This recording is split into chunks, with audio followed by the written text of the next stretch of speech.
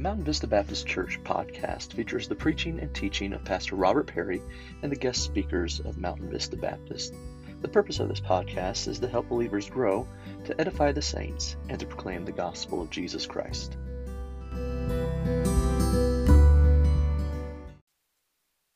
Take your Bibles with me tonight. Let's go to the book of Luke and chapter number 20, please. Luke chapter number 20. We're going to pick up reading in verse number 9. And here on Sunday nights, we've been making our way through the book of Luke, a little bit segment by segment and verse by verse. And here we're going to read verse number 19. Verse number 9 down through verse number 19 here tonight. And we, a couple weeks ago, came into this book of Luke, beginning with verse number 1, and consider Jesus' authority as he's entering into Jerusalem. And here tonight, picking up in verse number 9, the Bible says this: "Then began he to speak to the people this parable. A certain man planted a vineyard and led it forth to husbandmen, and went into a far country for a long time. And at the season he sent a servant to the husbandmen, that they should give him of the fruit of the vineyard. But the husbandmen beat him and sent him away empty. And again he sent another servant, and they beat him also, and entreated him shamefully, and sent him away empty. And again he sent a third, and they wounded him also, and cast him out. Then said the Lord of the vineyard, What shall I do? I will send my beloved son. It may be they will receive him when they see him. But when the husbandmen saw him, they reasoned among themselves, saying, This is the heir. Come, let us kill him, that the inheritance may be ours. So they cast him out of the vineyard and killed him. What therefore shall the Lord of the vineyard do unto them? He shall come and destroy these husbandmen, and shall give the vineyard to others. And when they heard it, they said, God forbid. And he beheld them, and said, What is this then that is written? The stone which the builders rejected, the same is become the head of the corner. Whoso shall fall upon the stone shall be broken. Whosoever shall fall upon the stone shall be broken. But whomsoever it shall fall, it will grind him to powder." Verse number 19. "And the chief priests and the scribes the same hour sought to lay hands on him. And they feared the people, and they perceived that he had spoken this parable against them." Our Father, we come to you tonight, and we thank you for your love and goodness in our life. We thank you for the opportunity to be in your house once again here today, and for the services you gave us this morning, and for the word that we were able to learn this morning, and not only through our services, but also the Bible study hour. Lord, we thank you for our guests that we've had this morning and tonight as well. And Lord, I ask now that you would just bless our time together in your word. Give me the word to speak as I deliver your message here this evening, and that you'd be honored and glorified through it all. We pray that you'd be with the group for the Disciple Veterans meeting down the way this evening as well, and that it would be a time of encouragement and help to them as well. Lord, we thank you and praise you for all that you do, and we ask these things in Jesus' name. Amen. You might have known the name Elizabeth Barrett, but she was a 19th century English poet, and she grew up with a father that actually forbade her from being able to marry. In fact, he forbade his 12 children, both the boys and the girls, to marry in their lifetime as well. But at the age of 40, Elizabeth Barrett met someone and decided to go against her father's will, and she married a fellow poet named Robert Browning, and 1 week later after that left for Italy, and never to really have any communication with her father again. Her father never forgave her. He never communicated with her. In fact, Elizabeth Barrett would write letters to him asking for forgiveness, asking for a reconciliation of the relationship, and weekly she would write them, and many times the pages would be stained with her tears as she would write them and send them off, but they were never answered. In fact, 10 years after she had started doing that, she received every letter that she had ever sent returned back unopened. That's a sad thing to think about, isn't it? Letters of love, letters of compassion, letters of care, letters of desiring to reconcile a relationship, written and through tears written and never unopened, returned unopened. And just like Elizabeth Barrett's unopened and returned letters, God's letters to Israel through his prophets were often rejected as well. We read this parable that the Lord uses here, and as he speaks this parable. Of course, we know that a parable is an earthly story that has a heavenly meaning. It's a story that the Lord would use, that everyone that was underneath the sound of his voice would be able to comprehend and would be able to kind of connect with. But there was a principle behind it, a spiritual principle, a heavenly meaning behind it. And Jesus, the Bible says here in verse number 9, began to speak to the people this parable. And so that's what Jesus is doing in the verses that we've read, most of them anyways. And while he's doing so, Calvary had to be on his mind. He's just a few days from the fact of being beaten, and a few days from the time of being betrayed, a few days from experiencing the spit on his face and the shame that would be brought to him, a few days from the time where they would beat him with a cat of nine tails, a few days from the time where they would drive that crown of thorns into his brow, a few days before they would drive the nails into his hands and into his feet, and ultimately he would hang there dying on the cross. That's just a few days away, and so Calvary had to be weighing heavily on his mind. And although he's speaking to people, particularly in the temple, as Luke is writing this story and he's relaying this narrative to us here, as we've read in verses 9 through 19 tonight, Luke clearly understood that the parable that was being spoken was directed solely, and particularly, I should say rather, to Jesus' opponents. In fact, the Bible tells us about his opponents that they were teachers of the law and chief priests, as we've seen earlier in this passage as well. But as we look at the parable here this evening, and we consider the verse there in verse number 17, where Jesus says, "What is this then that is written? The stone which the builders rejected." And as we consider that thought, that truth, the stone which the builders rejected, we find that this parable teaches how God's love was revealed through his Son, Jesus Christ. As we've even discussed this morning, and I mentioned at the end of the message, that John 3:16 so rightly displays the fact that God so loved the world that he gave his only begotten Son. And this parable again teaches that Jesus, the Son of God, is a demonstration and a display, a revelation of the love of God, but he is constantly rejected. He is constantly pushed away and not received by the people in which he desired to save and that he gave his life for. And so as we consider this thought of the stone which the builders rejected, I want us to notice, number one tonight, the love of God revealed. The love of God revealed. In verse number 9, again, we read, it says, "And then began he to speak to the people this parable. A certain man planted a vineyard and led it forth to husbandmen and went into a far country for a long time." See, these men that Jesus was speaking to in the temple, we already said they had been said to have been teachers and teachers of the law and chief priests. They would immediately recognize that this parable, using the terminology of a vineyard, was representative of the nation of Israel. In fact, the Bible says in Isaiah 5 and 7, it says, "For the vineyard of the Lord of hosts is the house of Israel, and the men of Judah his pleasant plant. And he looked for judgment, but behold oppression, for righteousness, but behold a cry." In Psalm 80 and verse number 8, it says, "Thou hast brought a vineyard out of Egypt. Thou hast cast out the heathen and planted it." And so in several occasions in the Old Testament, the Lord refers to the nation of Israel as his vineyard. And as Jesus would use this parable and speak of a vineyard, those that knew the Old Testament scriptures and those who were teachers of the law would have immediately understood that God was speaking about the nation of Israel. And as he starts out with this parable that a man had a vineyard and he lent it out for a husbandman and such and so forth, and then went off to a far country for a long time, they would begin to understand this tonight, my friends, that God had blessed Israel. As we read through this, we start to find that there was some blessings that took place in this vineyard. In fact, as he sent his servants, he asked for the harvest and for what was reaped in the vineyard and such to be known. That means that there had been a harvest to be reaped, right? And so there was some blessings that had taken place. And as the vineyard functioned as a symbol for Israel, it functioned also as a symbol of Israel's privileged status as God's own people. we understand that God chose Israel to be His people. He called them the apple of His eye. The Abrahamic covenant, for instance, was a foundational covenant in God's relationship with His people, and it was a covenant that was eternal.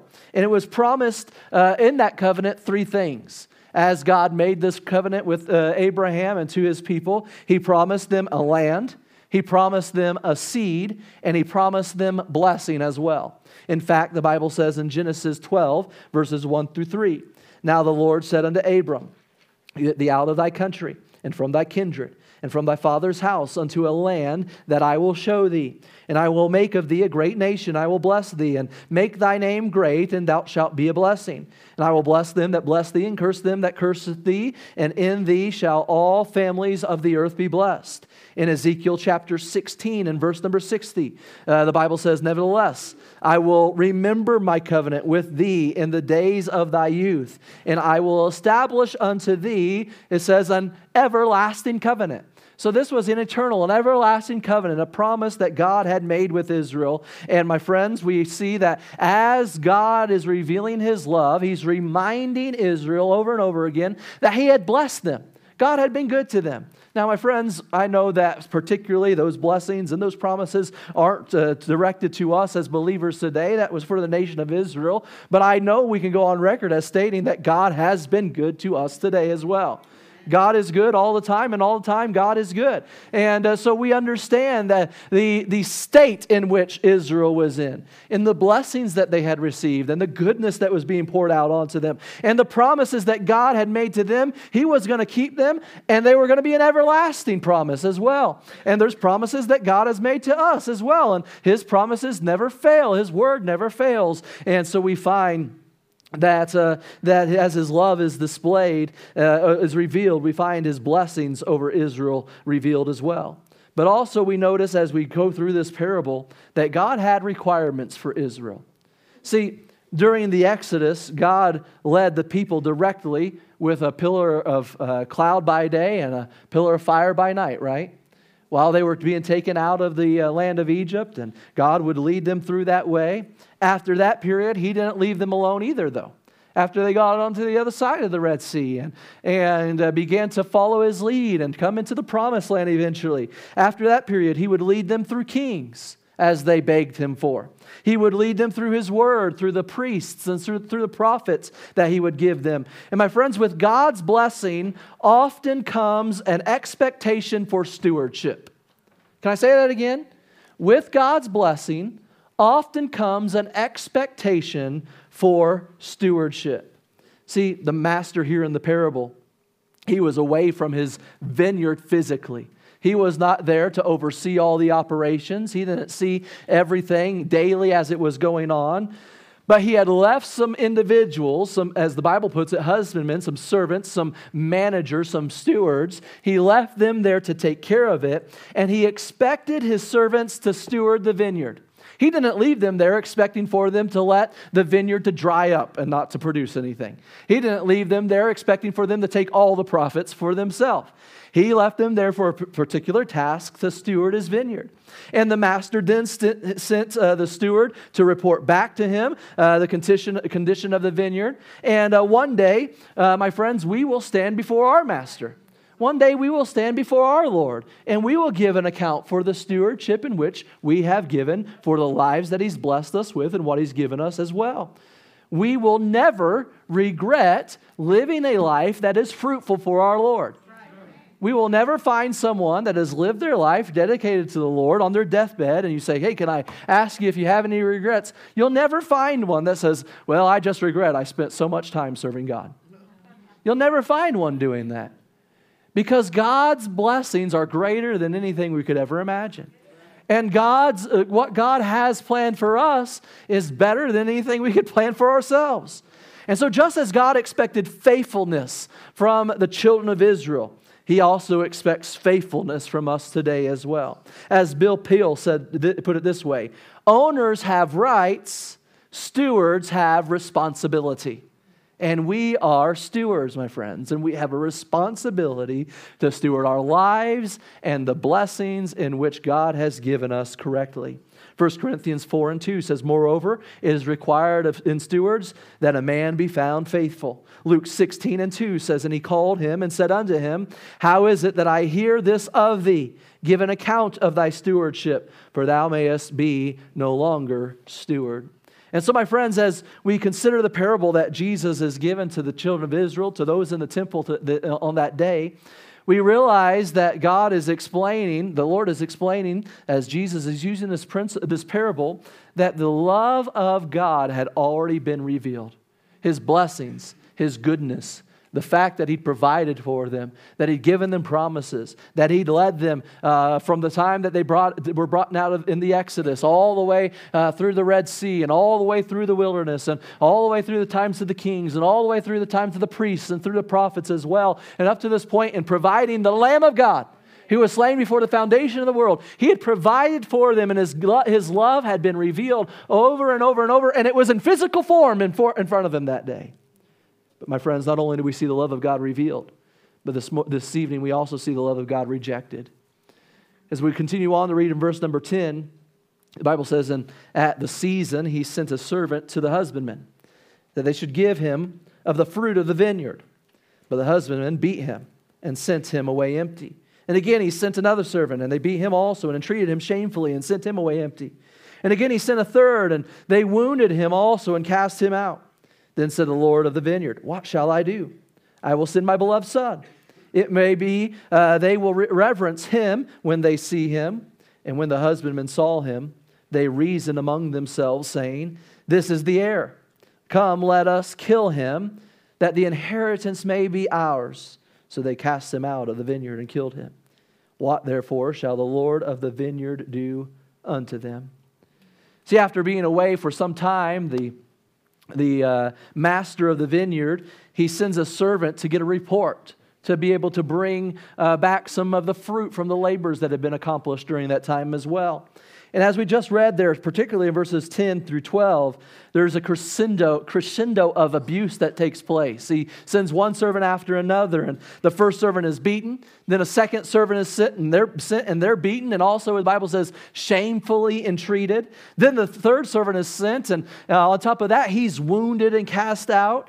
And the treatment that these servants are receiving in the parable, they are mirrors of the treatment in which the prophets of Israel had experienced over time as well. In fact, when God sent His messengers with the message of deliverance to His people, almost every single time it was rejected in some form or fashion.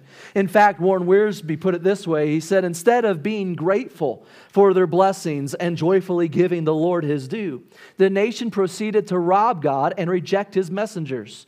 God was patient and sent them one servant after another, but they refused to obey. Finally, He sent His beloved Son, and they killed Him. In this story, Jesus gave His own death announcement. And so as we consider the love of God rejected, we see that they not only rejected His love, but they rejected it specifically by rejecting the prophets. That's what we're reading there in verses 10 through 12. As I mentioned, virtually every Old Testament prophet was rejected by the people that they brought their message to. They murmured against Moses, right? Here they are walking through the wilderness. God's done great things for them. He's brought them out of Egypt through 10 plagues, right? We know the story, right? Even our children here this evening, they hear the story in the Sunday school classes that they go through, and God does one thing after another and brings one plague after another, and His almighty hand. Brother Chris, aren't you teaching through that? I think in junior church even. My kids were telling me that the other day, and so He's sending these things against Egypt, and they're directed directly to the false gods that the Egyptians were worshiping and uplifting as well, to show His power, that He is the one true God, and that the ones they're worshiping are nothing, that they're false and fake. And He's delivering them through great power. He brings them out of Egypt, and they walk out with the spoils of Egypt even, right? Like, here's a nation that was nobody. For 400 years, they were servants, they were slaves, they had nothing of their own, and they walk out of Egypt like rich people. And they start out into where God is going to bring them to a land that He's promised. And the first obstacle they face is the Red Sea. And they're like, oh my goodness, Moses, you brought us out here and we're going to die out here in the desert because there's no place to go. There's mountains on either side, the sea's in front of us and the army's behind us. There's no place to go. I can't believe you would bring us out here. And God said, behold the salvation of the Lord. And He lifted up His hands, right? Moses did with the staff, and the Red Sea parted, and they walked across the sea bank there, the ground, on dry ground. It's funny how people try to think of ways and try to logic how it worked. I've heard extreme things as much as a UFO came down and its exhaust blew the seas away and dried the land up. Like, why can't we just accept that God did it, right? But God opened up the sea, and they walked across on dry ground, and as Pharaoh's armies tried to follow after, He closed the seas up and kept them safe. Then they're on the other side of the bank of the sea, and they're rejoicing, they're singing praises to God, and the next thing you know, oh, I'm a little thirsty. Oh, we're out here in the wretched wilderness. I can't believe we're out here just to die. I wish we were back in Egypt where there was the leeks and the garlic, and at least we had somebody to feed us. It might have only been like once a day and a handful of something once a day, but at least we had, and they're complaining and murmuring against Moses, and in fact, Moses gets so frustrated, he's like, God, why don't you just destroy these people? And God says, no, we must be merciful. And then God gets angry at the people and says, I'm going to wipe them off the face of the earth, and then Moses says, no, we got to keep them safe. It's like back and forth, and it's a crazy scenario, a crazy situation, but God leads them all the way, and He takes care of them miraculously. Water from rocks, bitter water turned to where it could be drank. You're walking through there, and the soles of their shoes, they never tear up. I don't know how many pairs of shoes I've owned in my lifetime, and I'm not 40 years old yet, right? But that for 40 years, they would walk in the wilderness and never lose a shoe. Parents, listen. Hello. That's a miracle in and of itself that the children of Israel, the literal children, like 5 years old, didn't misplace their shoes someplace, right? But God provided. He took care of them. He miraculously. And they've seen this time after time again, and they get to the promised land. And you were talking about this last Sunday night, right? Like 10 were bad, 2 were good. The spies, like they wouldn't accept that God was with them, and they murmured against Moses. Time after time, Moses said, "God's for you," and they murmured against Him. Jezebel tried to kill Elijah, right? No one listened to Jeremiah. Man, the time that Jeremiah served the Lord and just continued to preach the message, and no one would listen. It finally led to his imprisonment. Though specifically, it's not even mentioned in the scriptures, Jewish literature records that Jeremiah, Ezekiel, Michael, and Amos had all been martyred for their work of the Lord. In fact, Nehemiah 9:26 says, "Nevertheless, they were disobedient and rebelled against thee, and cast thy law behind their backs, and slew thy prophets, which testified against them to turn them to thee, and they wrought great provocations." Jeremiah 7, verses 25 through 26 says, "Since the day that your fathers came forth out of the land of Egypt unto this day, I have even sent unto you all my servants the prophets, daily rising up early and sending them. Yet they hearkened not unto me, nor inclined their ear, but hardened their necks. They did worse than their fathers." Jeremiah 25, verse 4 says, "And the Lord said, and the Lord hath sent unto you all his servants, the prophets, rising up early and sending them, but ye have not hearkened, nor inclined your ear to hear." In Luke chapter 11, verses 49 through 51, it says, "Therefore also said the wisdom of God, I will send them prophets and apostles, and some of them shall slay, and they shall slay and persecute, that the blood of all the prophets, which was shed from the foundation of the world, may be required of this generation, from the blood of Abel unto the blood of Zacharias, which perished between the altar and the temple. Verily I say unto you, it shall be required of this generation." Hebrews 11, verses 36 through 38 says, "And others had trials of cruel mockings and scourgings, yea, moreover of bonds and imprisonments.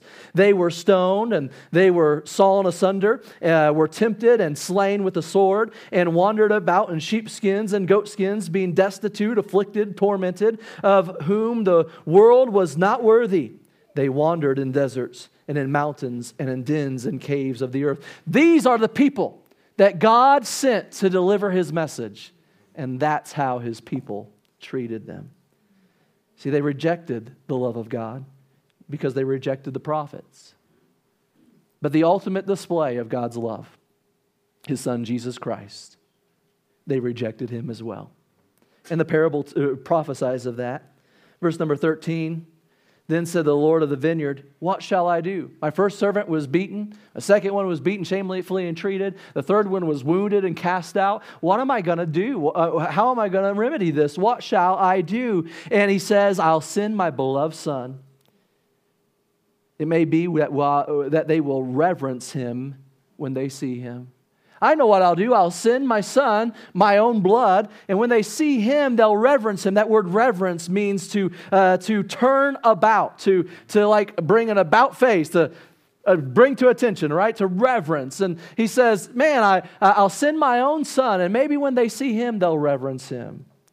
But in the parable, the Lord taught that if His Son came, that maybe they just change their mind, and maybe out of respect for their Lord, because He's family, because He's blood, that they'll do what is right. The husbandmen thought that after they killed, though, the heir, that all of the roadblocks that were stopping them from inheriting the things that they were reaping to be their own would be out of the way and be removed. As Jesus, we have already studied, was baptized in the Jordan, the Son of God would be offered for Israel's behalf. He'd be offered for mankind's behalf. And evil men rejected Him. And they took Him outside the vineyard, if you may, because the Bible tells us that the crucifixion took place outside the city of Jerusalem. And they killed Him, as had been foretold before, and as Jesus is foretelling here as well. In Luke 3:22 says, and the Holy Ghost descending in a bodily shape like a dove upon Him, and a voice came from heaven which said, Thou art my beloved Son, in Thee I am well pleased. Jesus is foretelling His own death here and His own crucifixion and what's going to take place. See, my friends, Jesus came unto His own, and the Bible says His own received Him not. In fact, the Bible says in John 1:11, exactly that. He came unto His own, and His own received Him not. Isaiah 53 and verse number 3 says, He is despised and rejected of men, a man of sorrows and acquainted with grief. And we hid, as it were, our faces from Him. He was despised, and we esteemed Him not. He was rejected by His own. He was falsely accused also. The Bible says in Mark chapter 14, verses 55 through 56, and the chief priests and all the council sought for a witness against Jesus to put Him to death, and found none. For many bear false witness against Him, but their witness agreed not together. We find that He suffered outside the camp, as we discussed. And in Hebrews chapter 13 and verse number 12 says, Wherefore Jesus also, that He might sanctify the people with His own blood, suffered without the gate. See, in the time of the Old Testament, the unclean were forced to stay outside the camp. They were forced to stay out and remain outside from around everyone else. And Jesus took upon Himself the curse of sin. And just like the unclean was forced outside the camp, He was forced outside the camp for our behalf. In 2 Corinthians 9 and 15, thanks be unto God for His unspeakable gift. See, His love was revealed, and His love is on display. But unfortunately, even in that day, His love was rejected. And greater still even, unfortunately, His love has continued to be rejected today. But lastly, this evening, before we close, we not only see the love of God revealed, the love of God rejected, but thirdly, notice with me the love of God returned. In verses 16 down through verse number 18, He shall come and destroy these husbandmen, and shall give the vineyard to others. And when they heard it, they said, God forbid. And He beheld them and said, What is this then that is written? The stone which the builders rejected, the same is become the head of the corner. Verse number 18, Whosoever shall fall upon that stone shall be broken, but whomsoever it shall fall, it will grind him to powder. Jesus is now transitioning from a parable to actually prophecy, if you may. Prophesying His own second coming, which is the most anticipated event in all of human history. In Hebrews chapter 9 and verse number 28 says, "So Christ was once offered to bear the sins of many, and unto them that look for him shall he appear the second time without sin unto salvation." See, the return of God's love is a predicted return, as we read there in verse number 16. Says that, what shall I do? I'll send my son. Well, they sent his son, and his son was killed, and they would not accept him either. And so now the master's going to come, and he's going to destroy the evil, and he's going to give his vineyard, it says, to others. In the parable, the Lord returns and destroys all those, and as I said, he gives it to others, and this corresponds to the second coming of Christ when he will rule the earth in perfect judgment. The Bible says in Matthew 24, verses 29 through 30, "Immediately after the tribulation of those days shall the sun be darkened, and the moon shall not give her light, and the stars shall fall from heaven, and the powers of the heavens shall be shaken. And then shall appear the sign of the Son of Man in heaven. And then shall the tribes of the earth mourn, and they shall see the Son of Man coming in the clouds of heaven with power and great glory." It was a predicted return. It is also a prophesied judgment, as we read there in verses 16 and 18. The rejected stone will become the cornerstone, as we read there in verse number 17. The stone which the builders rejected, the same has become the head of the corner. Israel rejected the stone and now would have to face the judgment for it. And my friends, anyone who rejects the name of Jesus Christ, the love of Jesus Christ, is going to have to face the judgment to come after because of it. It is not because the Lord hates us. In fact, he loves us. He gave his only begotten Son because of that. But our God in his love is also a perfect and just God. And because of our sin, we deserve that penalty. We deserve that punishment. And the stone rejected becomes the head of the church, which will replace Israel as Israel is set outside until the end times. And we find that he is now, instead of using Israel to be the main message or the main ones to proclaim his message, he's working through the church in this age, even as we've been discussing on Wednesday nights through the book of Revelation. And he's still got a plan for Israel in the end. But my friends, he's chosen to give the opportunity and to move and work through others at this time as well. Warren Wiersbe again said in the Old Testament, the stone is a familiar symbol of God and of the promised Messiah. In Psalm 118 and 22, it says, "The stone which the builders refused has become the head stone of the corner." Isaiah 8 in verse number 14, "And he shall be for a sanctuary, but for a stone of stumbling and for a rock of offense to both the houses of Israel, for a snare to the inhabitants of Jerusalem." Again, Wiersbe says in his exposition of the New Testament, he says, "Because the Jews did not believe, they stumbled over him and were judged." See, those who trust Jesus Christ find in him a firm foundation.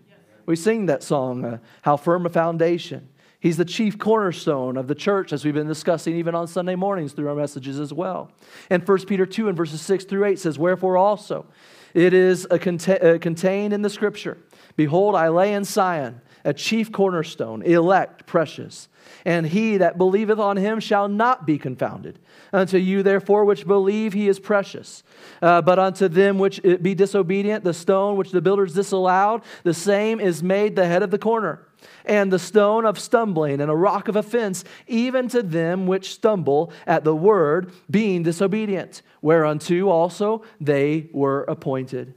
My friends, this stone that is rejected, this Lord Jesus Christ, he will be the ultimate judge. In verse number 18, "Whosoever shall fall upon the stone shall be broken, but unto whomsoever it shall fall, that will grind him to powder."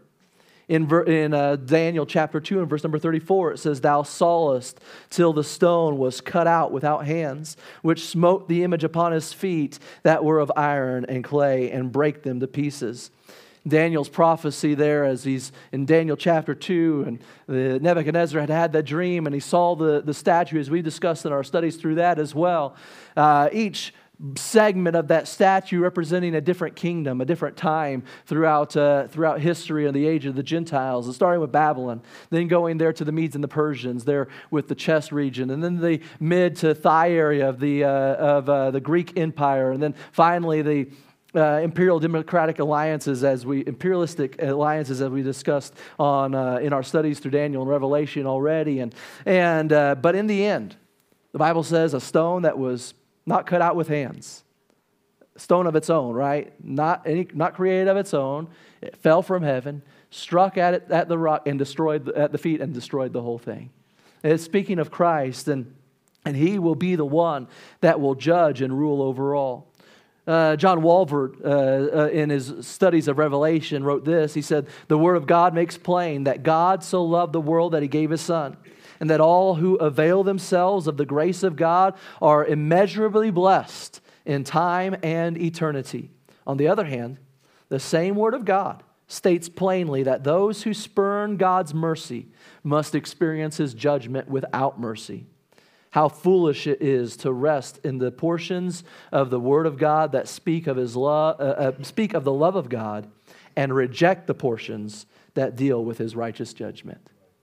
That's just lying to oneself, isn't it? That's just saying, well, I like these parts, and I'm going to just throw away the rest of it. Shortly after his inauguration as President of the United States, Ronald Reagan, he was kind of astounded by what was taking place in the Middle East. Israel, on its thin strip of land, was surrounded by well-armed Arab enemies who were splintered, like broken glass into countless fractions and divisions impossible to reconcile. And on Friday, May 15th of 1981, Reagan, as he's scribbling in his diary, noted the problems involving Lebanon, Syria, Saudi Arabia, and the Soviet Union and Israel, and he wrote these words: "Sometimes I wonder if we are destined to witness Armageddon." Well, the Bible's already declared it, my friends. And what God has already said is going to come to pass. He's revealed His love through the prophets. He's revealed His love through His Son. Israel had rejected, in many cases had rejected Him. And unfortunately, in our day today, many still reject Him. When we go door to door, knock on a door, sometimes the first thing that's said as they open the door, don't want any. They don't even know what we're there for, but don't want any of it. And they're cordial or kind sometimes until we say we're from the church. And then they definitely don't want any of it. And my friends, we can believe and live as if nothing is the matter, if there's no future, if there's no eternity that hangs in the balance. But we're just kidding ourselves. Because the love of God has been revealed. And unfortunately, some have rejected it. But He is returning. And He is going to bring the blessings to those who have received Him, and judgment will come to those who have rejected Him. In verse number 19, Luke records that the Pharisees, they didn't heed the message. They understood the message. They totally understood it. Because notice back with me there in verse number 16. He's given the message. He's declared the parable of the vineyard and the master and the husbandmen and the servants that came and got beaten, all that type of thing, his son being put to death and all those things. In verse number 16, because of the events that had unfolded, the master's response then was to come and to wipe out the evil husbandmen that had been working for him. And it says that He's going to give the vineyard, it says, to others. And what was the response of those who He was speaking to? The latter part of verse number 16. Oh, God forbid. Because they totally understood what He was talking about. They understood that the vineyard was Israel. They understood that the blessings was God's covenant with them. And they totally understood that because of the rejection and disobedience to what the master had left for them, He said, I'm going to turn around and give my blessings to someone else. And they said, oh, no, we want the blessings. We don't want to do what is required to receive them. We want the blessings. They understood exactly what He was speaking, but they refused to accept the message.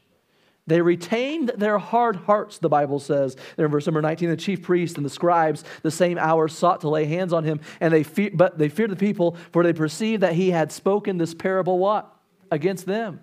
They totally got it, but they were unwilling to accept it. And the world has a long history of rejecting God. The world has a long history of saying, I understand what you're saying, but I'm not accepting it. But Jesus is the stone that is coming one day, and He's going to judge righteously. Righteousness is simply His perfection. and He's going to judge perfectly. His love was revealed then. His love is revealed now. But unfortunately, just as then, it's still being rejected by many. One more time, Wiersbe said this. In this parable, Jesus illustrated the insidious nature of sin. The more we sin, the worse it becomes. It is a serious thing to reject the message of God and the messengers of God. In Acts 4, verses 11 through 12, this is the stone which was set at naught of you builders, which has become the head of the corner. Neither is there salvation in any other, for there is no other name under heaven given among men whereby we must be saved. As William Barclay put it, the best way to prepare for the coming of Christ is to never forget the presence of Christ. Never forget what He's done. Never forget that He has shared His love. Now, I'm here on a Sunday night, and I know that most of you are here for a second time on a Sunday. But we understand how God has been so gracious and how God has given His love. I sometimes think that we are guilty of taking it for granted. Sometimes think that we just go through the motions and we forget how good and gracious God has been. And as one that has been given the blessings and the grace of God, He has some expectations for us as stewards of the blessings that He pours out upon us. Would we be right stewards of what God has provided for us? Maybe there is someone here, and maybe for whatever reason, you've been able to come to this church or hear a message of God's love and grace over and over again, and somehow you've continued to reject it. Would you not reject it tonight? Would you receive His love? And let us all remember that He's coming again. And the best way to be prepared for His coming is to never forget His presence. Could you stand to your feet with me, please? With our heads bowed and our eyes closed here tonight. In just a moment, the piano is going to begin to play, and we're going to have an opportunity for an invitation. Before we do that, I want to ask just a simple set of questions. The first being this: how many here would say, Pastor, I know for sure I'm saved, and I know that heaven's my home. And if I were to die tonight, that I know 100% sure that I'd spend eternity with my Savior. Heaven is my home. I've been born again. There's no doubt about that. Could I rejoice with you? Would you just slip your hand up and write back down as a testimony to that? I know that I'm saved, and I know that heaven's my home. There's hands all across this auditorium. I praise God for that. I'm glad to be in the presence of other believers tonight. But I wonder if there'd be anyone here that, as we've discussed the fact that Jesus has clearly revealed His love, He's given us His word. In times past, He's given the prophets and the priests of the Old Testament. He's given preachers and witnesses of the world today. He gave His greatest revelation of His love in the fact that He came and died for us. But maybe you're here tonight and you're not 100% sure that heaven's your home, and you're not sure that you've ever been born again. You don't know that Jesus is your personal Savior. I wouldn't want to embarrass you or call you out or anything like that, but I would like the opportunity to just simply pray with you, pray for you that the Lord would give you the faith to be able to trust Him, and that you would recognize your great need of Him tonight. And so if you're here this evening, and you just be honest enough to say, Pastor, I don't know for sure that heaven's my home. I don't know that I've ever been born again.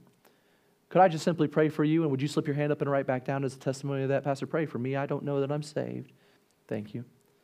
One last question. I wonder how many here would say, Pastor, I know that I'm saved. All those things are covered. I got that settled for sure.